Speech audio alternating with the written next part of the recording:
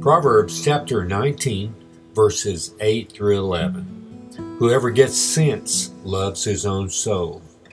He who keeps understanding will discover good. A false witness will not go unpunished, and he who breathes out lies will perish. It is not fitting for a fool to live in luxury, much less for a slave to rule over princes. Good sense makes one slow to anger, and it is his glory to overlook an offense. So today, we have 4 verses that are somewhat related, I think, and the link is something called sense, or good sense. Verse 9 says that the one who has it loves his own soul. Do you think it's important to love oneself? Jesus said to love your neighbor as yourself. So even his words imply, I think, that we are to love ourselves if we are to love our neighbor. And then we look at verse 9, and it talks about a person who breathes out lies. And this person does not really have the wisdom to love himself, because if he had the good sense and appreciation to read God's word, he would find that his lies that he tells to his neighbors actually leads to his self-perishing. And if a person loves himself, surely they don't want to perish. So, loving oneself means to seek and find out what is good for us, I think. And God wants to make us happy. And what really makes us happy, it's not in the empty promises of the world.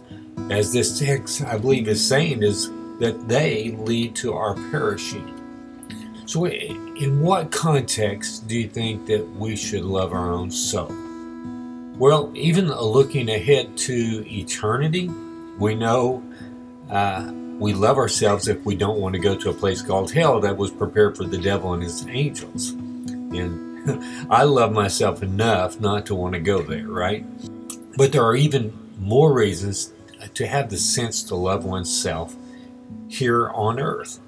We are to want joy for ourselves, great joy.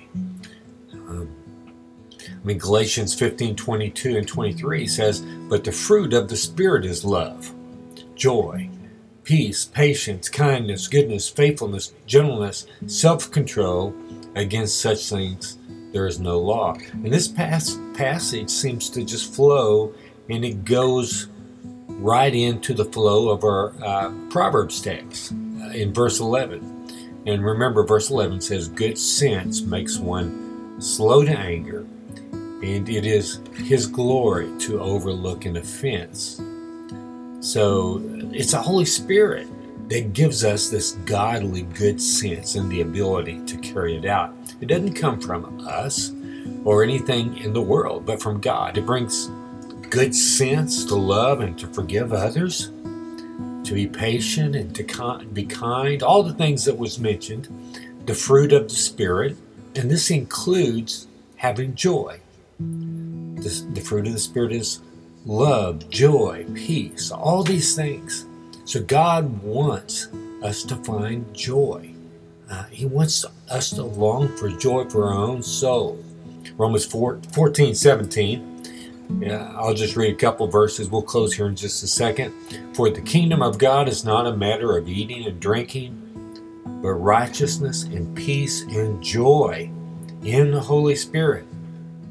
Romans 15:13. "May the God of hope fill you with all joy and peace in believing, so that by the power of the Holy Spirit you may abound in hope." So why might God want us to love ourselves enough to have great joy, to love our own souls that much? Why might he want us to love ourselves enough to want to live for eternity in heaven? Well, because this glorifies him. He's glorified when we look to him.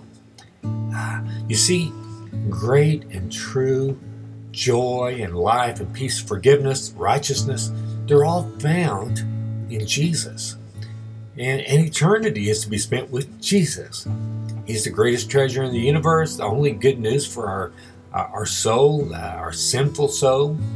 And in our joy, we are to be willing to turn away from all the emptiness, all the empty promises of the world, and to turn to Jesus.